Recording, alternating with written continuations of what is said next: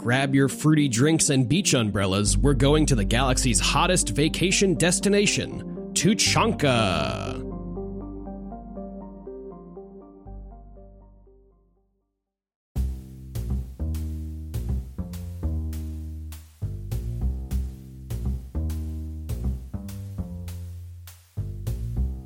Hello, everybody, and welcome to Asynchronous, a video game catch-up show. My name is AJ. My name is Kim.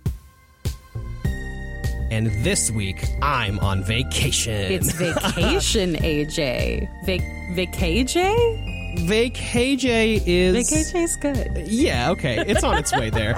I am recording in the closet of the house that I will be staying at for a week. And honestly, I think it's going to sound better than it usually does. So I'm kind of upset about that. But that's fine. Kim, how's not vacation? Not vacation is good. I do have to go to work tomorrow because I am on not vacation. Right. But, you know, I had brunch today, so... That's great. You take what you can get. We love brunch. Yeah. So today we will be talking about Mass Effect 2 once again, all of the Tuchanka stuff. So if you have not been to the lovely planet of Tuchanka, get out of here. That's it. That's all I got. I was trying to think of like a rite of passage joke or something, and I just simply could not. It's all good. You're on vacation. Your I'm mind on is taking a break. Yeah. Okay. Kim, what's the bullshit you got today? Today's bullshit is sort of a classic, an oldie but a goodie. I have charted the Mass Effect squad mates on the jock to nerd prep to goth chart. Holy shit. Okay. So here's my question to you, AJ. Do you want to see the chart now and then talk about it, or do you want to talk about it and be surprised? I don't even know if you'll be surprised. I think you should show it to me so I can visualize it better. All right. That's what I'm going to do. If you'd like to follow along at home, we probably tweeted this. Yeah, probably. Or we will tweet it like, I don't know, a couple hours after the episode comes out, as to not spoil it. Oh, yeah. That's a good call. Ooh, yes. I'm already liking what I see. Yeah. Here. I mean, it's as I was doing this, I was like, oh, this is really easy, actually. Like, it's easy to slot them in. So why don't we start at 12 o'clock, which is jock, and we will go clockwise. Sure. So, and I'm including the Mass Effect 1 squad mates. So on the jock arm, I guess, on the jock axis, we... just solidly in jock territory, no prep, no goth, just jock. Grunt and Rex. Grunt and Rex, for sure. I would just venture to say a lot of the Krogan that we're going to meet today belong on the jock, jock portion of the graph. It is a jock culture. Yeah. There's a point, not to spoil it, but there's a point where Gortney headbutts a guy, and another Krogan is like, "Fuck yeah, dude, this is it." So I think that's pretty primary jock communication. Yeah. So continuing clockwise. Also very high jock, but a little bit goth. We have Garrus. Yeah. Which I think definitely for this game, maybe not so much for Mass Effect 1, but maybe a little bit goth. Because he's just like, I don't want to, it's the like anti-authority wing of goth. Exactly. Yeah. And then also the emotional wing of goth in this game. Yes. Yeah, definitely the emotional wing of goth in this game. He's just getting more and more goth as we go. Yeah. Speaking of which, as we continue on, very jock and very goth is Zaid. Yeah. I don't even know why. I think it is the anti-authoritarian thing. Like, Zaid is so renegade that it just didn't feel right to just call him a jock. He's something else. And so, and goth fit the best, I think. There's something kind of like, there's something kind of goth about Zaid's beef with Vito, is that his name? From the Blue Suns. There's something kind of goth about that as well. Like, you form a goth group with your friends. There's like where all the goth friends hanging out, and then one of your goth friends starts hanging out with like a prep, and you're like, what the fuck are you doing? Yeah. This is not the vibe for the Blue Suns. And then you get shot in the face. It kind of falls apart there, but totally agree. So now continuing down, almost at 3 o'clock, but not quite. in the jock goth zone. So a little bit jock, but very goth is Thane. Mm-hmm. I feel like Thane is definitely, he's got a little bit of the jock in like, he's a very good assassin, but there's a lot of feelings there, a lot of brooding. Yeah.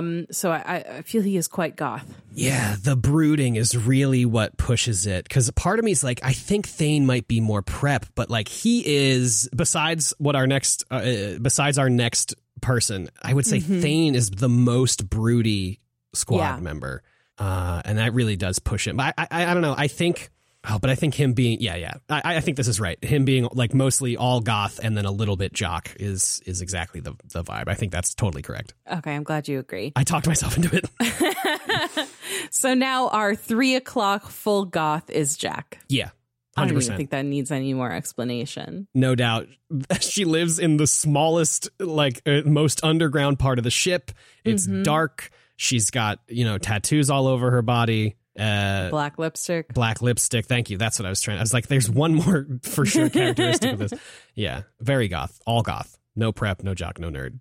Great. So continuing now into, we're getting into nerd territory now. The bottom right-hand quadrant.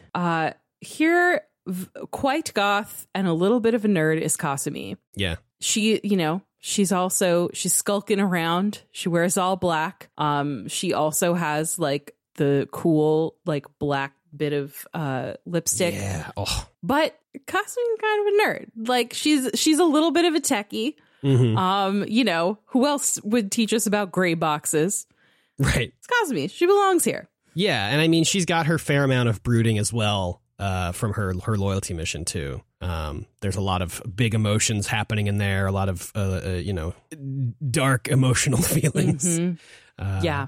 And I would also argue her extreme attraction to Jacob is also an extremely goth thing. Like that's a very goth nerd thing to me. To have an attraction to a super jock. Yes. Yeah. I love it.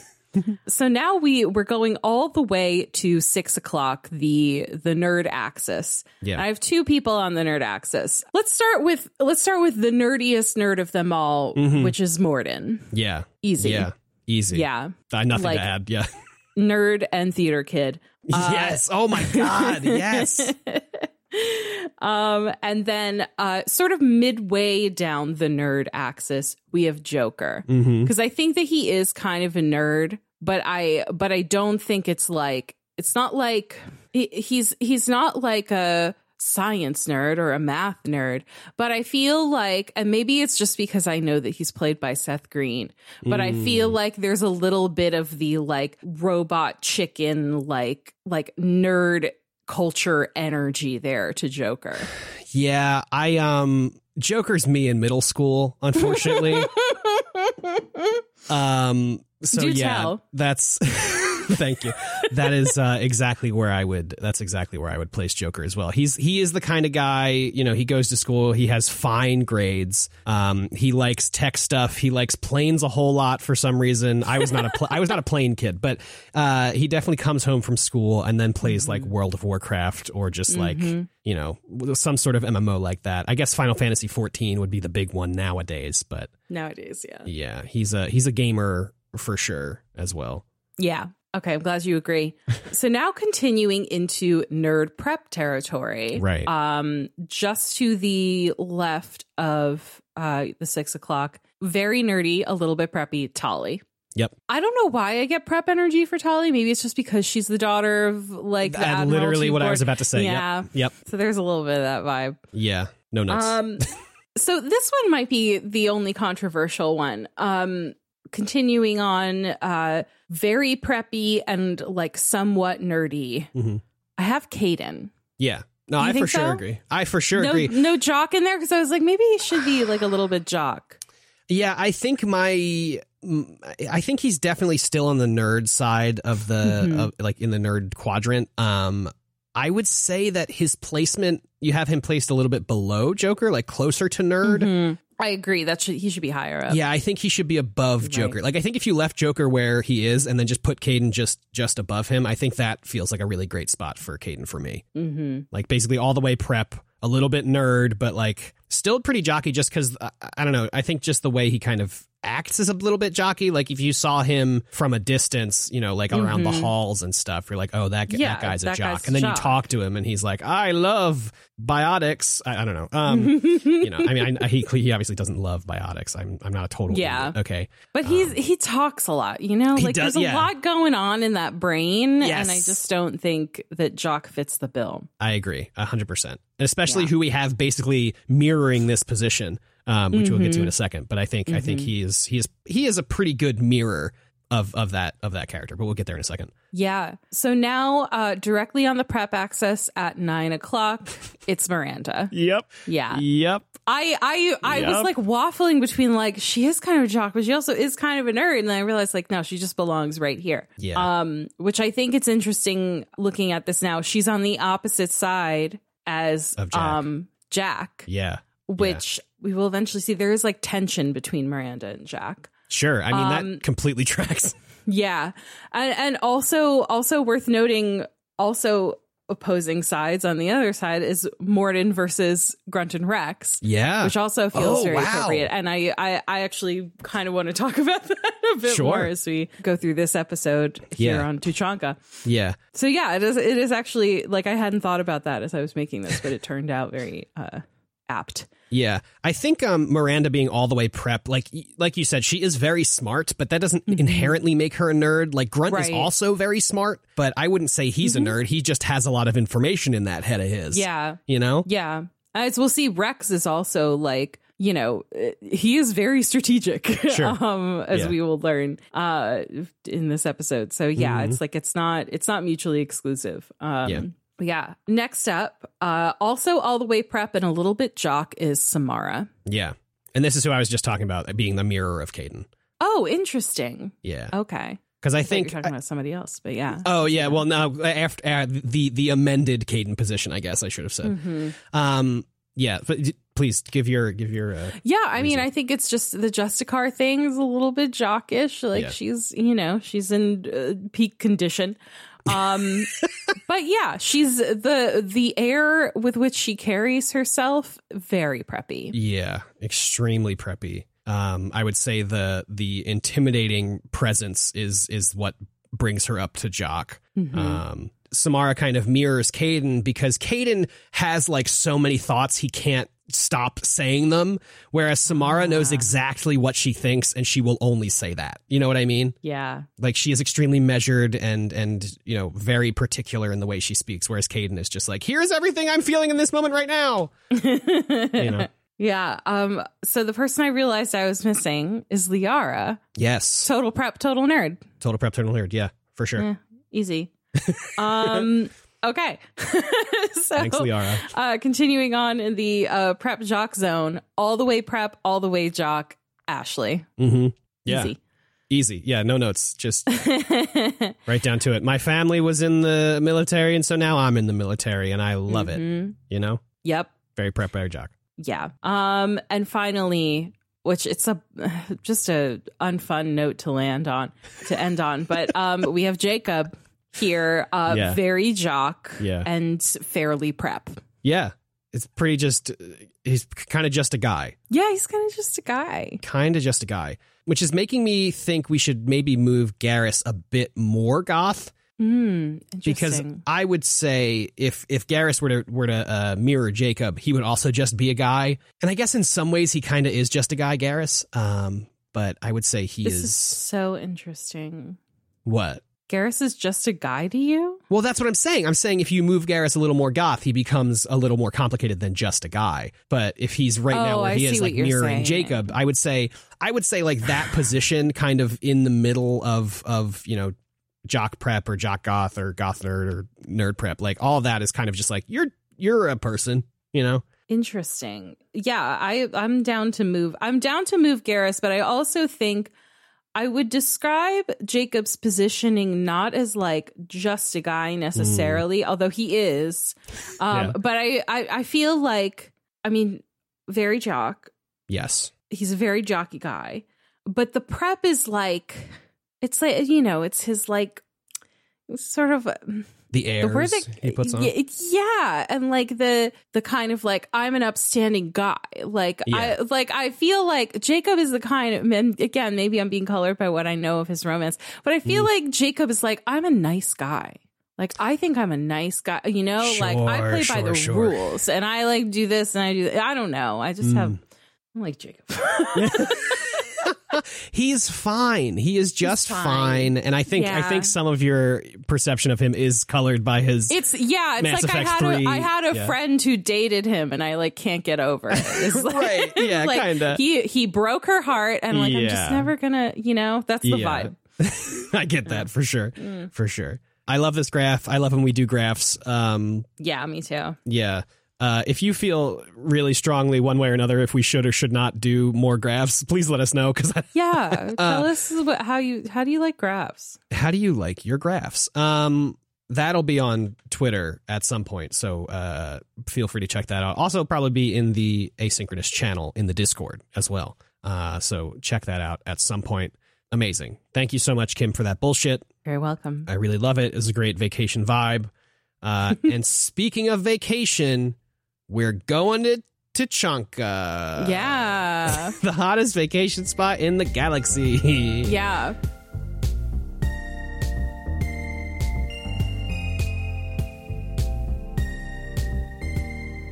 I actually have some like follow up with Miranda. Oh, yeah. Okay, so I wanted to follow up on the Miranda situation as someone who is trying to romance her. Yes, please. So basically what happens is this conversation is like weirdly short. So, you know, she just kind of like does I like kind of what we discussed last week. You know, she's like, I underestimated you and thank you and whatever. I know I can trust you now. And you know, too bad about Niket because we killed him. Yes. And then I selected a dialogue option that was like, you know, I'm surprised. It's like something about like, oh, he's surprised to see her like opening up like this. And the line is, I think of you as all business. Good to see there's a person under there. And she walks over and like caresses Shepard's chest. Okay. Like the positioning of this arm to Shep contact is so bizarre to me. I can't tell if it's supposed to be like her like reaching out to caress his arm and then like stopping at the last minute and pulling back. Yeah. But it looks like she's I want to find the video because it's so bizarre, AJ, that I need you to see it. What is that? It's like she's going for the armpit. Yeah, she it's caresses. Like she caresses. I don't know, not to be crude. She caresses his tit. Yes, is the thing. Yes, that's what she does. I think it's supposed to be her. I don't think she actually makes contact. I think she's going for the arm and pulls away. But the effect is, it looks like she's caressing his man boob. Yeah. And just wild. So yeah, this happened and I was baffled. I just didn't know how to react. So anyway, what she says is, the mission's too important to let personal feelings interfere, but thank you, Commander. My sister is safe again. And that's the end of the conversation. Oh, what? Yeah. And then I tried to be like, hey, do we have anything, you know, can we talk? And she's like, no, I'm too busy. So what? Yeah. She's playing hard to get. Interesting. Yeah. Mm-hmm. Interesting. I mean, that's like, I remember my conversation with her was also ended pretty abruptly with being like, hey, you're more than just a tool for other people. And she said, okay. And that was it. Like, yeah. Really interesting. Really interesting that's kind of just cut dead right there. Mm-hmm. Huh. She's a tough nut to crack. Sure. Wow. I guess. I'm curious to see how that continues to go. Yeah, me too. Because I don't know when the fuck else am I going to talk to her, right? And romance her. I guess maybe there's more conversations after we advance the next story mission. I don't remember, but it's weird. Yeah. Did you have anything else on the Normandy? I did have some emails, but we can talk about it when we talk about the Normandy later. Cool. Okay. Wonderful. So you probably got them as well. Yes, I also got some emails. Okay, so then let's head to the galaxy's hottest vacation destination. I'm not letting this bit up. Tuchanka.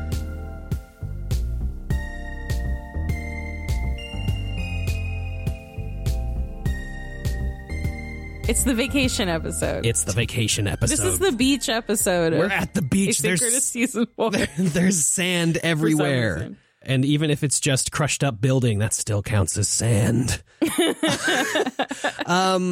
So yeah, we get to Tuchanka and it's real windy, and we go inside a hole or, a gate or something, whatever. It's like a bunker. A bunker. Thank you. That's the word I wanted. And then we come out and we are approached by the overcaptain. But before we see the overcaptain, I don't know if this happened for you, Kim. Some of our friends were standing on the landing platform. Char and Ereba were here from Ilium. The Krogan and the Asari. Shut the front door. Yeah. Are you fucking serious? I've never gotten this before. No? No. Oh my gosh. Yeah, they were there. Even in other games where I've gotten them together, maybe I didn't go to Ilium soon enough. I don't know. That is so wild. Whoa. Yeah. So they were there. They're there. And he's like, Char is like, isn't this great? Don't you love this? And she's like, it's kind of dirty. And he's like, nah, it's like character. Like you'll get used to it. It's great. Yeah.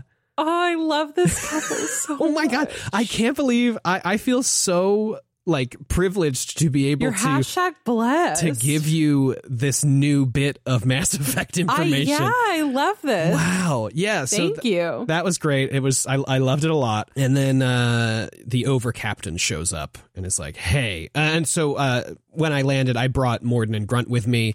I had considered bringing Garrus, and I feel like honestly that would have been he probably would have had a line or something when we meet Rex in a minute, but I just didn't. Maybe. I don't remember anything specific, but probably. Yeah, so I had Morden and Grunt with me because it's their missions. I brought Tali and Grunt.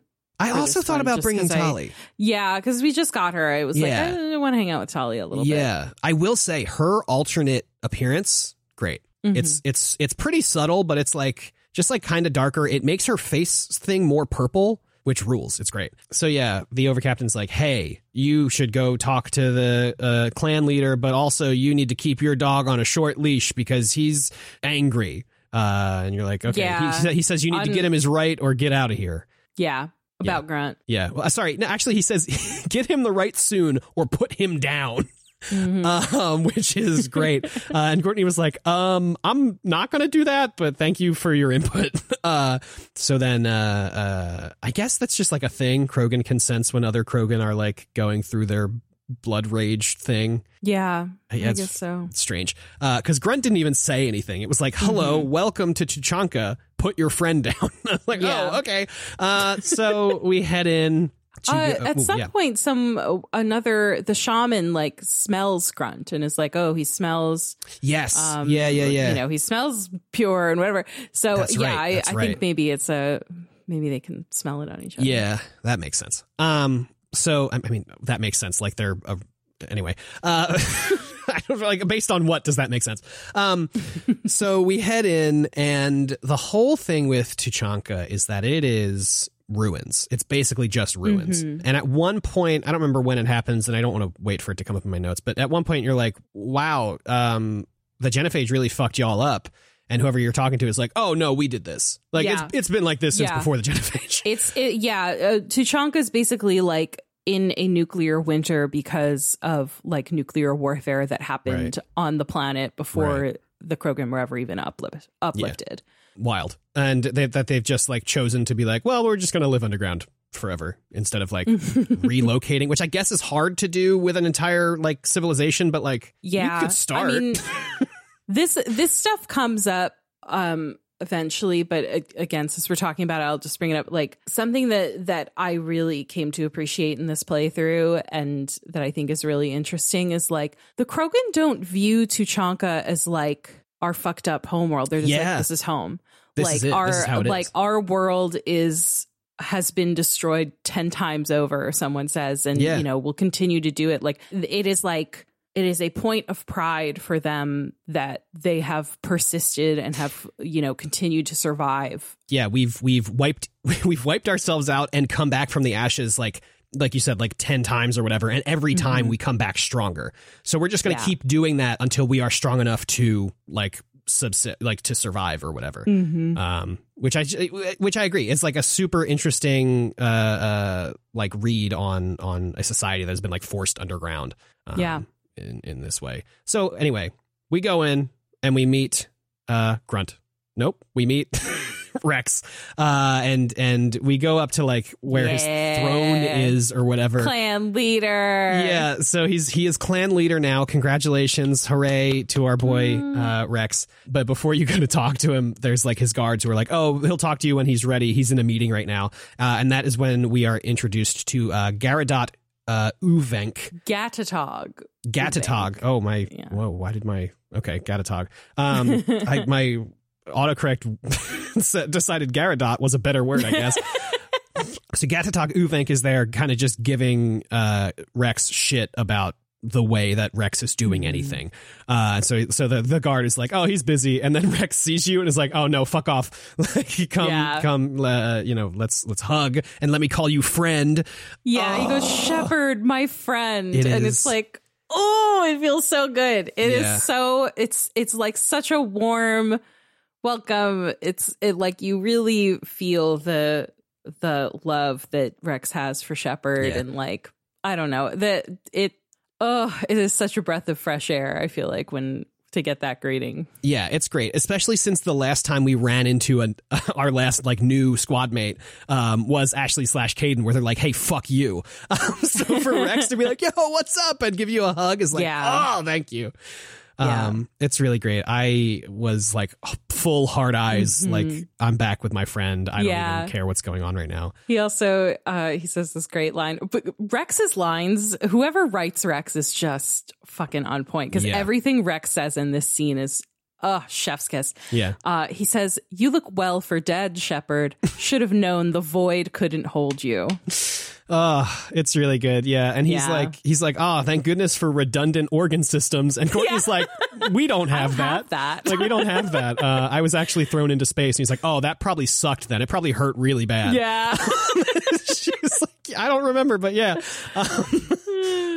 So Gatatog Uvenk is there, and he's basically just like talking about like, "Oh, and now we're like welcoming aliens onto our planet, and we're gonna like hang out with aliens and call them friends and stuff." And Rex is like, "Hey, shut up and go away."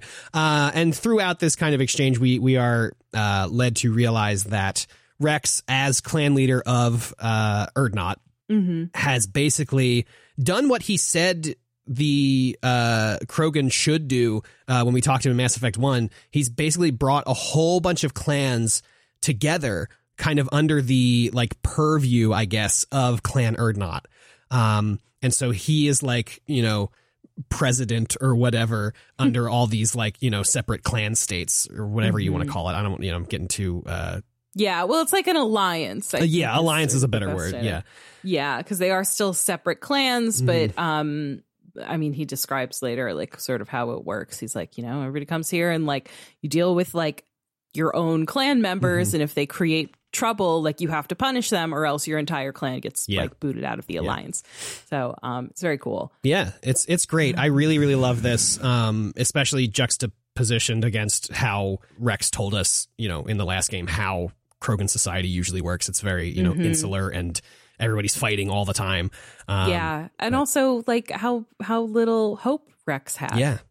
He was in the same boat that so many Krogan are, where they're like, there is nothing left for me in the home world. There's nothing left for me in Krogan society. Right. The best I can do is like make some money for my time here. And, so the fact that he's now like, you know what, fuck it, I'm going to unite the Krogan clans and I'm going to try and bring us back stronger. Like, it's just such a sick progression in his story. And Uvenk is kind of, a traditionalist, I guess, of he's like a hater. He is a hater. Yeah. Uvenk is a big hater.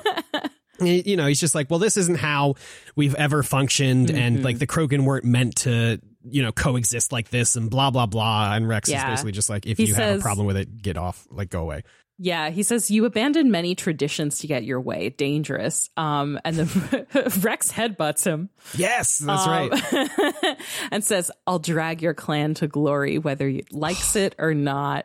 Which is just like, He's got the Krogan best interest at heart, baby. Even if he hates you and everything you stand for, he will still try and, bring your people up because they deserve it. Because they're Krogan. We're all in this together. Right. Hand in hand, et cetera, et cetera. I don't know the lyrics.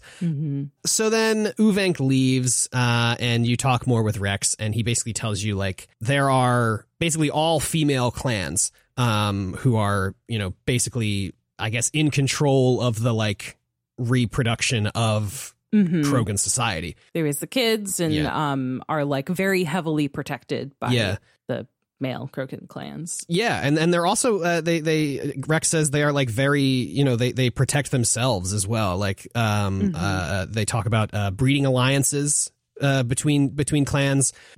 It's sort of explained sidelong through a conversation between two Krogan that you can overhear, but basically the idea is the female clans are separate, sort of like for their own protection, because it would be very easy for like one clan to really weaken another clan by killing their women and children. Right. Which, by the way, there's also another line somewhere else where it's like, Rex has forbidden us from killing non-combatants in disputes with other clans. But yeah, so the idea is that they are separate sort of for their own protection. So there's sort of no like incentive to harm them.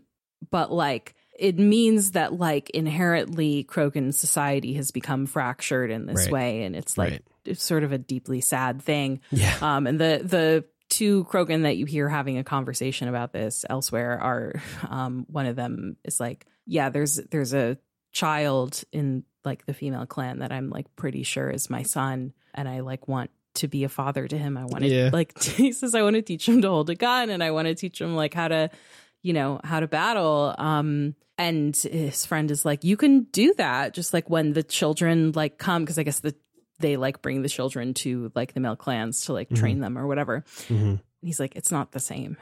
Yeah. And it's like heartbreaking. Like he wants to be a father and he can't. Yeah.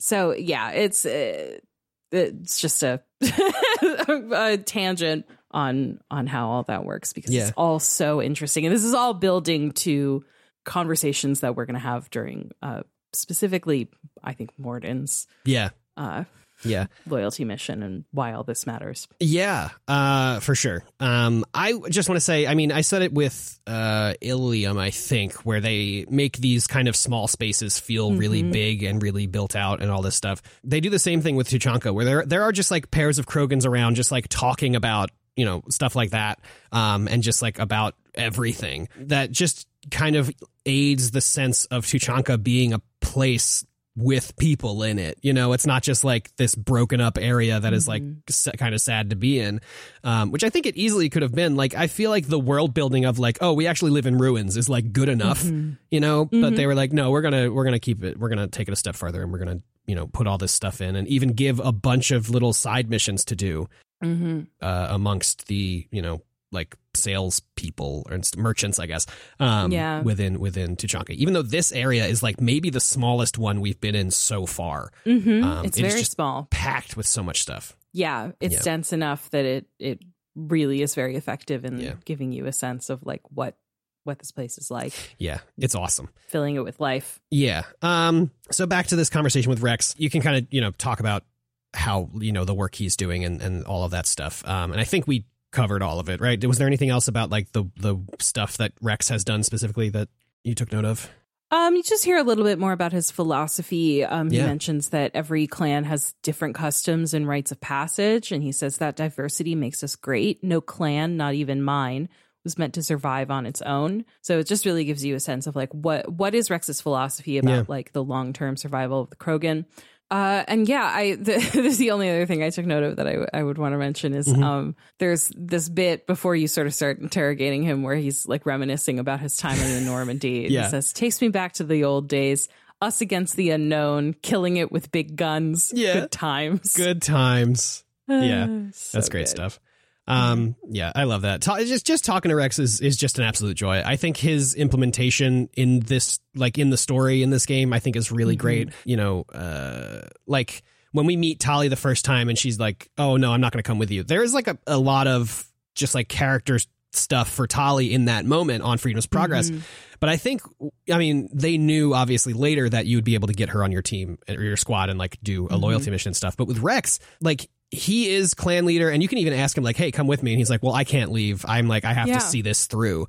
He's doing stuff. And he's doing stuff, and it's just like they give you so much here to just kind of like pick at and kind of just like hang out with your friend and like see what he's up to, that I just think is awesome. You know, it's the next best thing to being able to take him with you again. And I just really, really love that. And I also really love the choice, like the choice that the game has made to like not make him, you know, a squad member again. It just aids the sense of the galaxy being bigger than Shepard, even though Shepard is literally, you know, doing work to save the galaxy.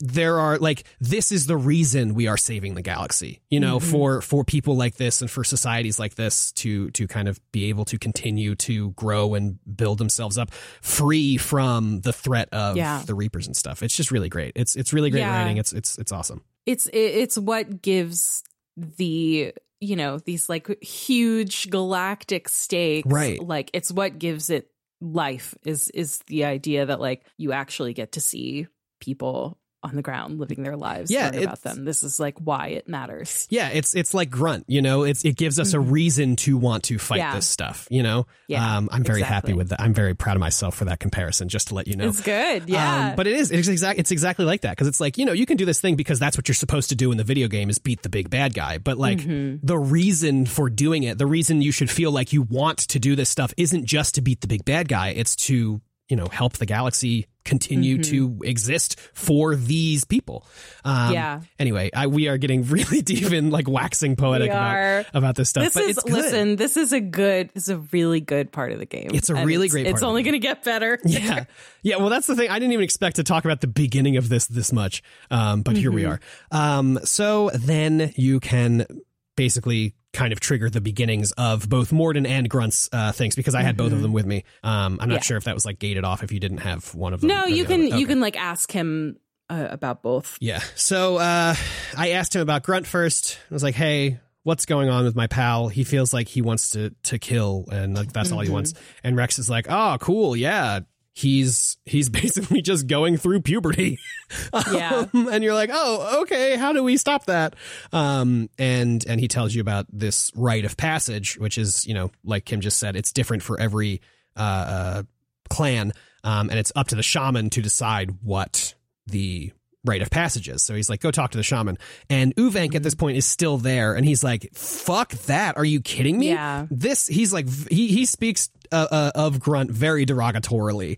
Of like, this thing was created in a tube. This is not a real Krogan, blah, blah, blah. And I think this might be when Rex headbutts him, or is that at a different point? That was earlier. Okay, that was earlier. Whatever. He headbutted him because he was talking shit about Rex's policies. Oh, okay. There is a moment here, as Uvenk is like shit talking him, Grunt goes, I'm pure Krogan. You should be in awe. And the way that he delivers that line is like, he doesn't believe it yet. Like it is a really like, there's not a lot of fire behind that line. And it's such a good moment of characterization for me, because it really feels like he is not quite sure that he belongs here yet, even though he feels like he should. So yeah, I loved that moment a lot. Yeah, it's really great. And so Rex is like, no, fuck you. Like he doesn't say he smells Krogan, but he basically is like, everything checks out. Like he looks and, you know, smells full Krogan. So I think, and he's with like Shepard, my very good friend, and I trust and believe them. So we should just let them do this. And Uvenk is very upset about that. And he's like, the shaman will hear about this, and just like runs away to go cry to the shaman. And so that's pretty much this whole thing. You just, you know, you have to then go talk to the shaman. But also, I just want to talk about Mordins as well. We are, as a reminder, looking for Malon, who was a student or, you know, apprentice under Mordin during Mordin's time working with the Special Task Group to not recreate, but revitalize, modify, right, the genophage. So that is how Malon has ended up here in this position of being kidnapped by the Krogan. And Rex is like, oh, that's Clan Werlock, because they are the clan that is also the Blood Pack. They operate under Clan Werlock. And he's like, yeah, so go talk to the scout captain or the scout whatever to scout something.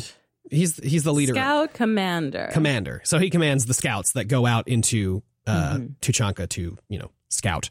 So that's that one. I did Morden's first. Sure. So I think I did Grunt's first, but I did want to touch on some before we move on to some the side stuff. Well, some Tully dialogue that I got. Yeah, okay. Yeah, so the first was just like a sort of a one-line thing where when you are talking to Rex about Grunt and him taking the rite of passage, she likens it to the pilgrimage. And Rex is like, call it, pilgrimage, whatever, call it what you want. We call it the rite of passage. Right. But it was, I liked that moment. Yeah. And then there's some unique dialogue here with Tully and Grunt. What? Just like in Tuchanka. Tully comments on how the Krogan have destroyed their home world. She's like, oh, it's like such a shame, like whatever. And Grunt is like, oh, yeah, I'm sure you'd know. How is it going with that synthetic AI race you created? Jeez. And Tully says something along the lines of maybe the Krogan need to lose their world like we did to appreciate it. Woof, man. Yeah, it's a very interesting moment. It sounds more combative than it is in that moment, but it's very much like Tully being like, damn, like, if I wish I had still had a home world, I wouldn't treat it like this or whatever. And Grunt being like, But yeah, it was just, it was a good moment. I appreciated that a lot. Yeah. And I don't think I've ever had Tully on Tuchanka before. So yeah, interesting. It was fun to get to see that. Yeah. So then you can go check it with the scout commander. But before that, there is a side mission you can pick up from a mechanic who is fixing a truck thing. He needs some piece, and he's like, hey, can you get this? It's still in the field. I did not find that until after I did Morden's mission, so I could not actually go out and find it in the field. So there's that. Yeah, I found it.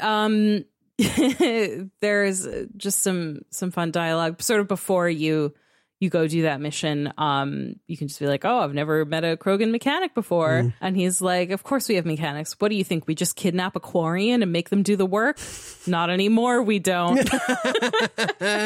And then after you give him the manifold, he's like, oh, you've earned my time. If you want, you can like ask me questions. But there's not actually that much dialogue here. Basically, he just explains, like, Shepard asked something like, oh, I understand, like, the Krogan are, like, kind of a militaristic people. So, like, what made you want to be a mechanic? And he's like, without me, there would be no war, only slaughter. Like, I am the military might of the clan. I make sure that the guns work. I make sure that, they get to and from battle. So, like, he takes his job very seriously. It's a like big point of pride. And you can also ask him what he thinks of Rex. And he's like, I think Rex is crazy, but that stuff fixes itself. If it doesn't work, Rex gets torn to shreds and we find out who's got the next best plan. Holy shit. Yeah. That's funny. Yeah. So that's fun. Yeah.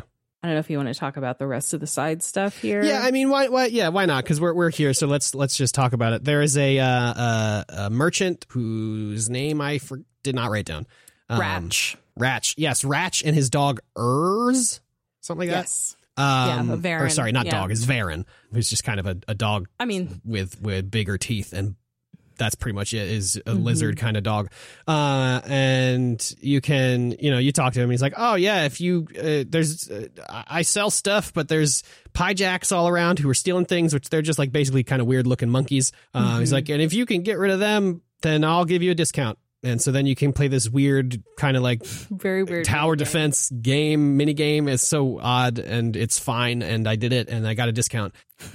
And then in the shop, you can buy or you can get for free some pyjack meat, which you can then feed to Urs. And then Urs. Oh, holy shit.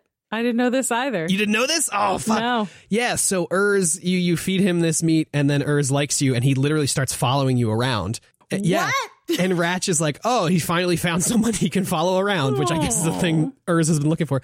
And so really what this does, Kim, is if you then go to the Varen fighting pit, you can bet on Urs and he will win every time. Oh, holy shit. Because he's like, because he's a good dog. Yeah, well, so there's like a good boy. For context, there is a Varen fighting pit, which is just a weird dog fighting pit. And you can bet on dogs to fight each other. And then whichever one wins, you either get money or you don't. That's how betting works. But when you select them, it's like, this is a red Varen with like black stripes. This is a blue Varen. But when you go over Urs, it's like Urs is a previous champion, like Varen fighter. So like, he's like, the best of the best or whatever. So you can just, so funny. I only did it once because I wanted to kind of just like see that quest line through, I guess.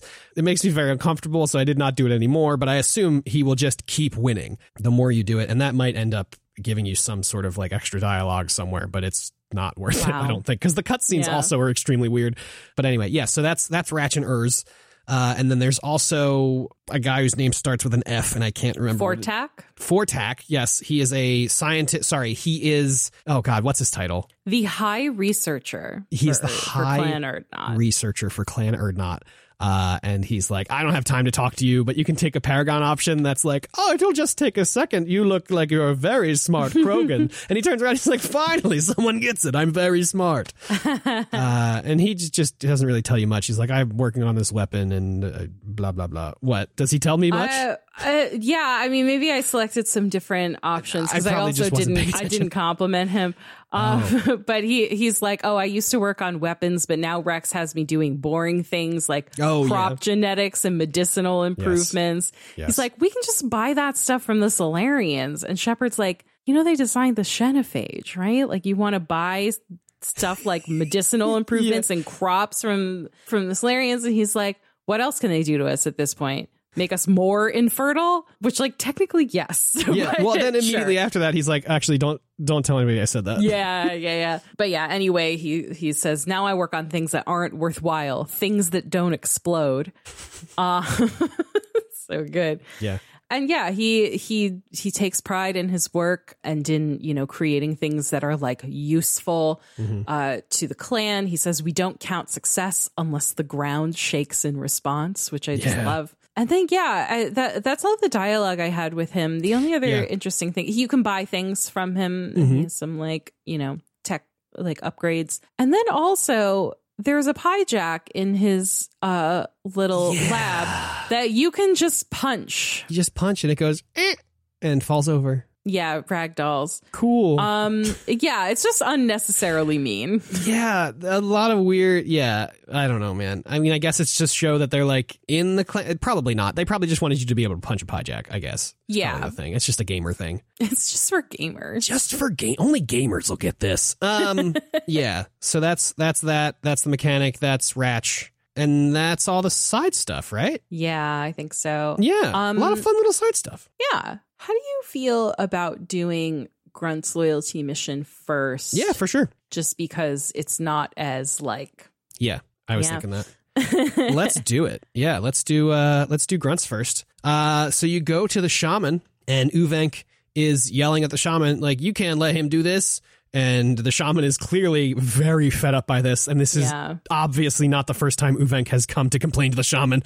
And he's like, look, dude, I don't know what the fuck you want me to tell you. You are not going to change my mind because I make my own choices. So please go away. And then we show up with Grunt and he's like, you can't, he's not going to have a clan. He's born in a tube or whatever. And this is where the shaman sniffs him. He's like, he smells like a Krogan, so I'll give him rights if he wants it. Yeah. But what Grunt needs for the rights is a Krant, which are allies willing to kill and die on his behalf.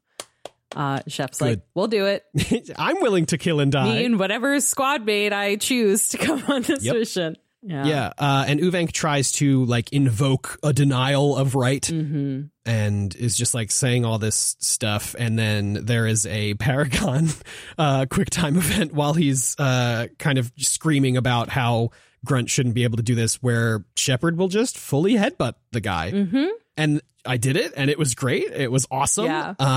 And Shepard does it and then like rubs their neck because like he's a big guy, obviously that hurt. But like, it causes Uvenk to stumble and is like, oh, you really? He's like, you're going to do that?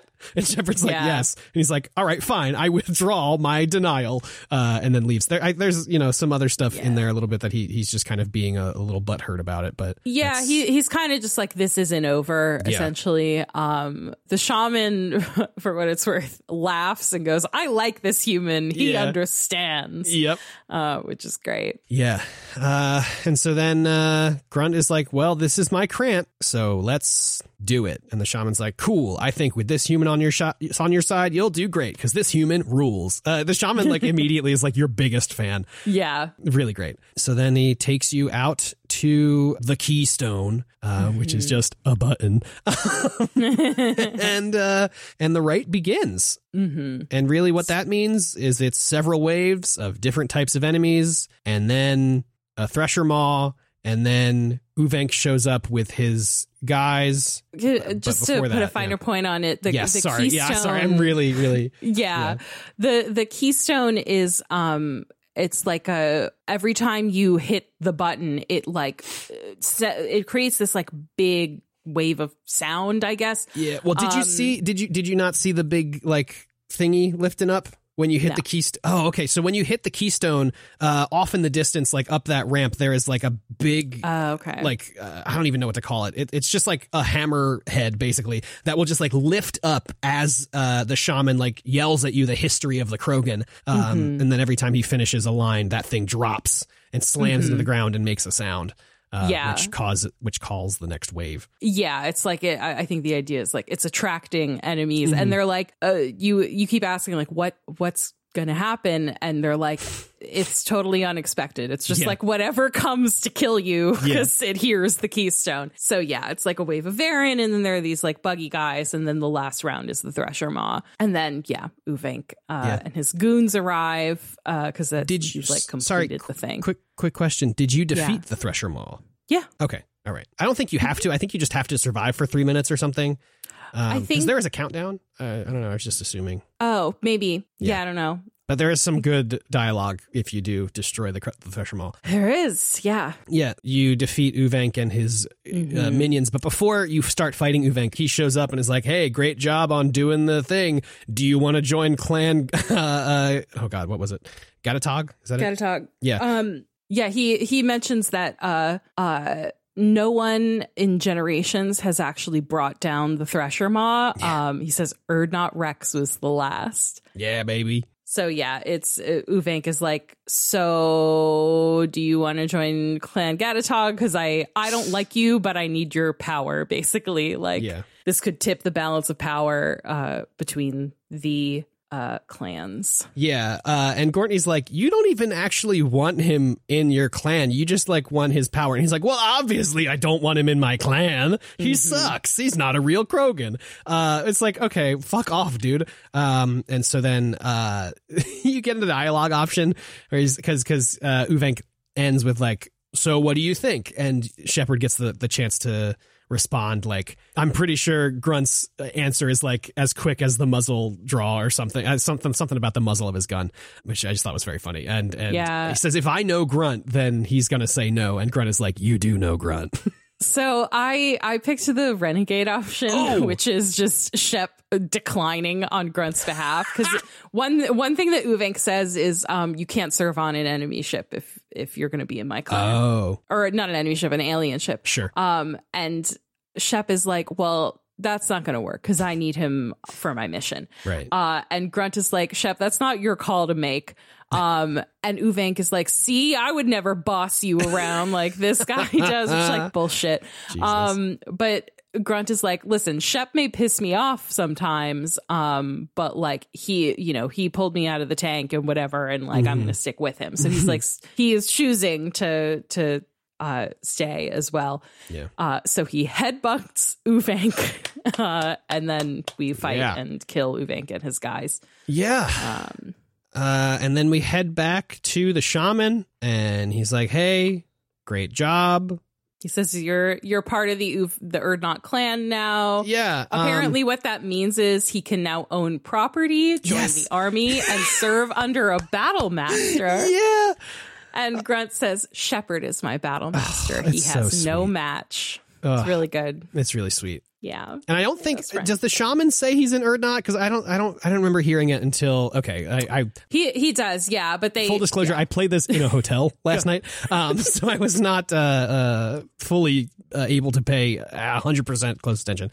So I didn't hear when the shaman said it. So then when I went to go talk to Rex, he was like, "You're Urdnot Grunt now," and I was like, "Oh shit!" I thought it was Rex's decision, but I guess not. Yeah, it's great. I mean, all that stuff still made me like all fluttery on the inside. I felt so great. I was like, my boy.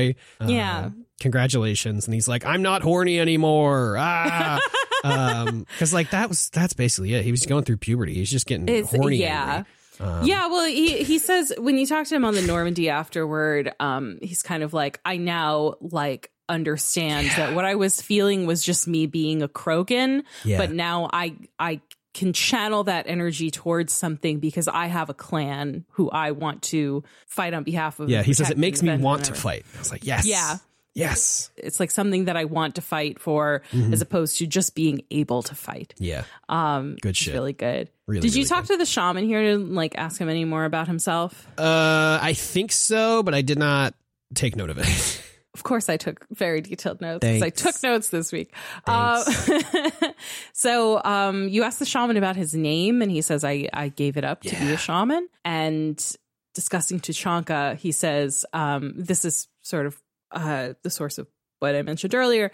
He says, survival is an honor, and here Krogan thrive. We cover this planet with our civilization only to burn it to the ground 10 times over. Each time we grow stronger. And he lists some of the other rites that the Krogan go through. And I just love this because it gives you a really strong sense of like, Krogan culture is really rich. Like there is a lot going on here. And I think also it really, thinking about this more helped me kind of understand that like what the other major players in the galaxy, these other species see as like destructiveness or like primitiveness, like this is just their way of life. This is just their culture. Like this is not seen as like destructive. It is just, it is how they live. And it's more of a renewal than like a destruction. They look at the aftermath, not the event.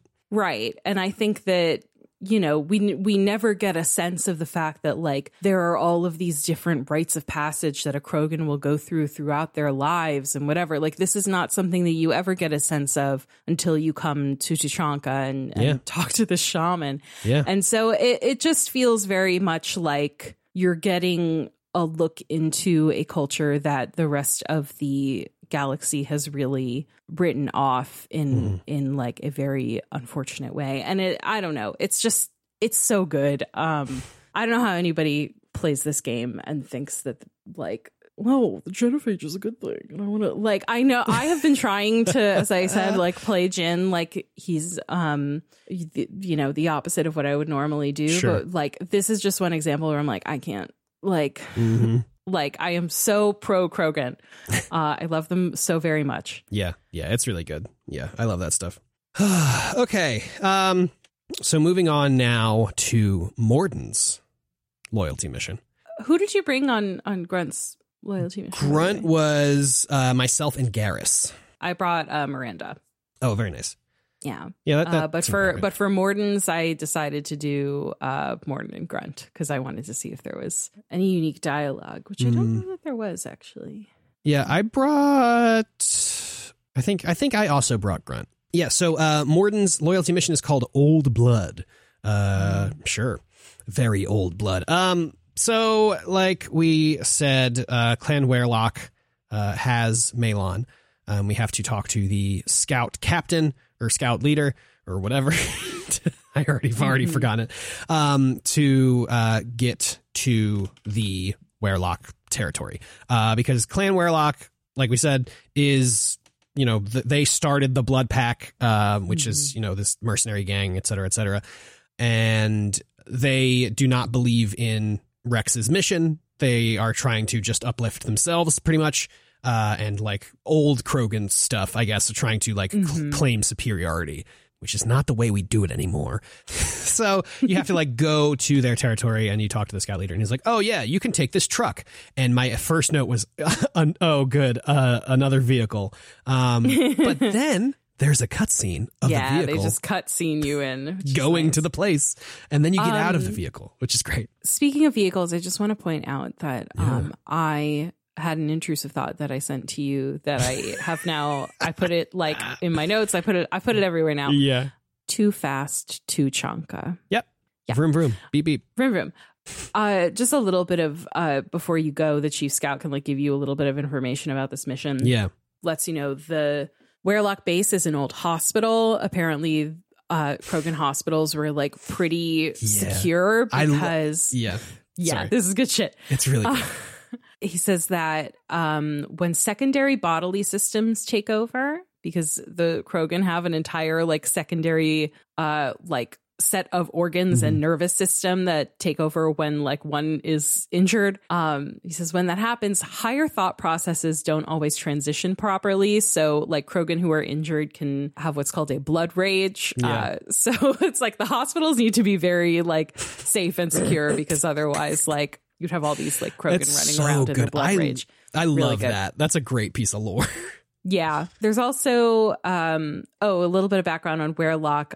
The leader, Gold, has 2 children and one is a girl. So it's like they think he's got some kind of like grand destiny. Yeah. And the scout commander is like, it's just luck. Like he just got lucky. Mm-hmm. If you can ask about the fact that they're a Vorcha in the blood pack, and he's like, oh, they're just cannon fodder, basically, which made me think about Vorcha Dad, and I got really sad. Vorcha Dad? Who don't know. Oh my God, AJ, you don't know? I don't know. Vorcha Dad. Okay. Vorcha Dad is a fan comic that someone made imagining a Vorcha who has a baby with an Asari. Oh my and God. It is so wholesome and so wonderful. Oh, wow. This is School Monkey on Tumblr, SKOOLMUNKEE. Shout out to them for creating Vorcha Dad. It's just like Vorcha, like like in like the like a Vorcha cadence of speaking, like doing dad stuff, like no dessert, eat peas, and like a little baby like having a meltdown. Oh wow, this is really good. It's really cute. Yeah. So yeah. Vorcha can be dads too. Yes. And finally, he just sort of talks about like scouting and how scouting for the Krogan is not so much like, sorry, Ringo's stirring. It's not so much like, oh, you know, we're going to like go out and scout and make sure our borders are safe. It's more like testing the edges of the clan borders around you to sort of like as a show of strength. He says, we are what we are. If we didn't fire at them, they wouldn't take us seriously. Mm-hmm. And this is where he mentions the most important thing is keeping women and children safe, because some Krogan clans will kill them to weaken other clans. Yeah. But not Clan Urt, not Rex's orders. They don't fire on non-combatants. Yes. I love the lore. Yeah, it's really good. There's a line in there where Gortney's like, oh, so you're not scouts, you're like sending out saboteurs. And he's like, well, yeah, we have to. Like, we have to make them think that we have like greater numbers because like we have to find them and do these shows of force, but they know where Urdnot is. So we need to like make sure that they also know that we know where they are. Right. It's just really, really great. So then you get in this vehicle, there's a cutscene, and then you're out of the vehicle. Thank God. And the mission begins. You begin by running into some Vorcha. You do some shooting, and then you find a dead human on the ground, which Morden immediately starts like, you know, scanning and doing whatever. And he like discovers that like based on their injuries and stuff and the ways that they died, he's like, oh, this person was used as a test subject. They weren't just like tortured and killed. They were used as a test subject. And then starts, you know, doing his science thing where he just like talks his like thought process, and he says like, oh, humans have a varying genetic code, like this is actually a pretty good idea, like if you're going to do tests on someone, you should do it on humans as well because of their varying genetics. And he also says that he discovered that they're doing experiments specifically on the hormonal systems of humans in an effort, he thinks, to counteract the genophage. Right. Yeah. Brutal. absolutely brutal stuff. Yeah. Very interesting, this like discussion of like the genetic diversity of humans. If you ask him more about that, he's like, no, other species are more like homogenous than humans are. He says there are outliers in all species, of course, geniuses, idiots, but human probability curve offers greater overall diversity. And I just think this is so funny because it feels like the writers trying to fit in like, it's not that all the members of these species are very similar to each other because we only have so many video game assets. It's because that's just how it is. And this is how, it felt like a pretty clever way for the writing to sort of sidestep that weirdness of like, so like every Asari is like this and every Solarian is like that. It's still kind of a bummer, but I'm like, okay. Yeah, it is interesting because Shepard can be like, because humans all kind of look so different, and Morden's like, oh no, it's more than that, and then says the geniuses idiots thing. Yeah, it's good. It's a fun. It is. I didn't even think about it like that, but that is extremely funny. Yeah. So then we head on deeper into Werlock territory, and we are cut off by a Werlock clan speaker who's like, hey, we've been sent by the clan leader Guld in order to give you one warning so that you may turn around and tell Clan Urdnot and the rest to not fuck with us because we're going to destroy everything. And you're like, no, actually, I'm not going to do that. And I missed the specifics of this, but he says something that like triggers to Morden that like, oh, they've discovered what Maelon's work was. And he thinks that's why He says the Solarian will cure the genophage and Clan Werlock will spread across the galaxy in a sea of blood. There it is. And then Morden is like, oh, yeah. So they know that like Maelon worked on the genophage and they're using him to make a cure. Yeah. And Shepard says, it doesn't have to be like this. I understand wanting to cure the genophage. And this Krogan interrupts him. He says, you understand nothing. You have not seen the piles of children that never lived. The Krogan were wronged. We will make it right, and then we will have our revenge. Woof. It's like, even though this guy is an enemy, he's making some points. Yeah. And this is a really great performance, I think, by this voice actor. Like, this Krogan sounds so like desperate and broken up about this. And the fact that there is like any chance in the world that the genophage could maybe be cured is like overcoming him with, emotion, obviously. And I think too, like, as we will discuss a lot very shortly, there is a huge sort of conversation ongoing between Shepard and Morden throughout this mission about like the morality of the genophage.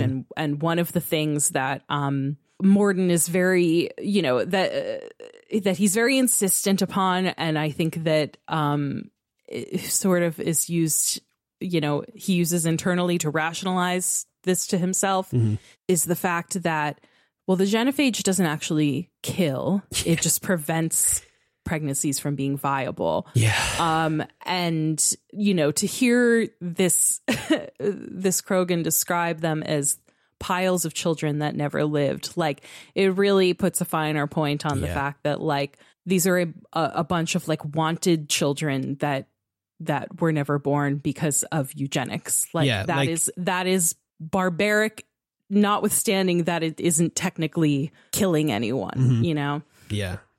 It's fucking brutal, dude. It's wild. But, I just really love that line because, I said they're radicals, but look at the stuff that they're experiencing. Like, obvious, like it doesn't take a whole lot of thought to realize how a person can become this desperate and like get to this point.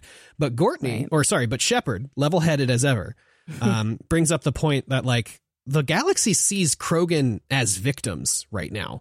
And if you start a war, if the Blood Pact starts a war, like all of that goodwill is gone. Like you then become the enemy of the galaxy and nobody is going to want to help you anymore. And I get that at the same time, like the galaxy, what is the galaxy doing right now to help the Krogan? But also, I do this think idea that like, I think the line is like, well, half the galaxy sees the Krogan as victims. It's like, do they? Like, I don't know that we have really gotten that sense from past games. Sure. So I don't know. It's interesting. I would love more about like, what is the general kind of like thought among people in the galaxy about the Genophage. I don't think we ever really get that. Yeah, I've listened to this other podcast recently on the drive down called Good Children, and it's a very funny podcast. Just two friends talk about stuff, but they use this phrase "do nothing Dems," and I feel like that is like what the general consensus of people who are like, oh, the Krogan are wrong, or like the Krogan, the Genophage is wrong. People should help the Krogan, but they're not going to do anything about it. They are just like, I care about these social issues, period, and like that's all they're going to say. But yes, I agree. I think I'm very curious to see like the general consensus of like what the galaxy thinks about Krogans and the Genophage and all that stuff. But I'm sure it's just one of those things that people don't even think about, honestly, because it doesn't affect them. So why would they think about it? So then he says this whole thing about how Clan Weyrloc is going to rise up and kill everybody and blah, blah, blah. And there are 6 opportunities for you to take the Renegade QuickTime event prompt, which I assume is to just shoot this guy and then battle starts. And I didn't take any of them. The Renegade prompt is to shoot the pipe underneath him, which starts leaking gas, and then shoot it a second time to make it explode. Christ. So that guy gets blasted, and then the others sort of run in, and you have to shoot through here. Yeah. Which we do. Yes. And then in the next room, you find a computer terminal. Yeah, okay. Where Morden can see some of the research data. And he's like, oh, this is actually like pretty impressive. This is like pretty good research. Yeah. And Shepard's like, most people wouldn't be so casual about having created something like the Genophage. And Morden, I like Morden less after this playthrough, because this is the first time I'm really, really paying attention to what's going on here. And he is being a fucking dick. He's like, actually, I modified it, which is much more difficult. Like, he's like talking himself up. Oh my God. And he's like, the idea is to keep the Krogan population stable. 1 in 1,000. Perfect target, optimal growth, like gardening. And Shep's like, you're talking about murdering millions of people and you're calling it like gardening? Like, what the fuck is wrong with you? And Morden goes, not killing, just making fetuses non-viable. Have killed by many methods. And he like lists them, gunfire, knives, drugs, whatever. But never medicine, which is like really splitting hairs here. We are doing some gymnastics, baby. Morden, you're pretty flexible, bud. And, this is where he talks again about how, we chose not to eradicate the Krogan. Like the Genophage was like the option that prevented genocide. It's like, oh, okay, eugenics, genocide. Haha. He says, Rachni extinction tragic. Didn't want to repeat. All life precious. Universe demands diversity. Okay. When you ask him about working on the project to modify the Genophage, he describes it as the best years of his life. Yeah. He just like enjoyed the work so much, and like having conversations with this like great team or whatever. He says like, all of the we would wake up in the morning and have great conversation over coffee and then go do work that I loved doing. It's like, Jesus fuck, man. Yeah. Yeah. It's like the way that he describes it is like so romanticized. But then you asked about after the project and like what happened to the team. He said everybody went their separate ways. He said, this is where you start to see the cracks. He goes, watching it end, watching birth rates drop, personal, private, not appropriate for team. Fascinating. Yeah. I love the moments in this mission where Morden's mask kind of drops a bit. I think they're really good, but the mask still is pretty fucking ugly. It's really ugly. Yeah. Yeah. So then you ask, why did you go to Omega after? And he said, I wanted to heal people. Good use of final decade, which is like, oh, wow. Morden's in the final decade of his life because Solarians are very short lived. Something easy, no ethical concerns. Understand rationale for modified Genophage. Right choice. Still hard to sleep some nights. So you do think it was ethically ambiguous.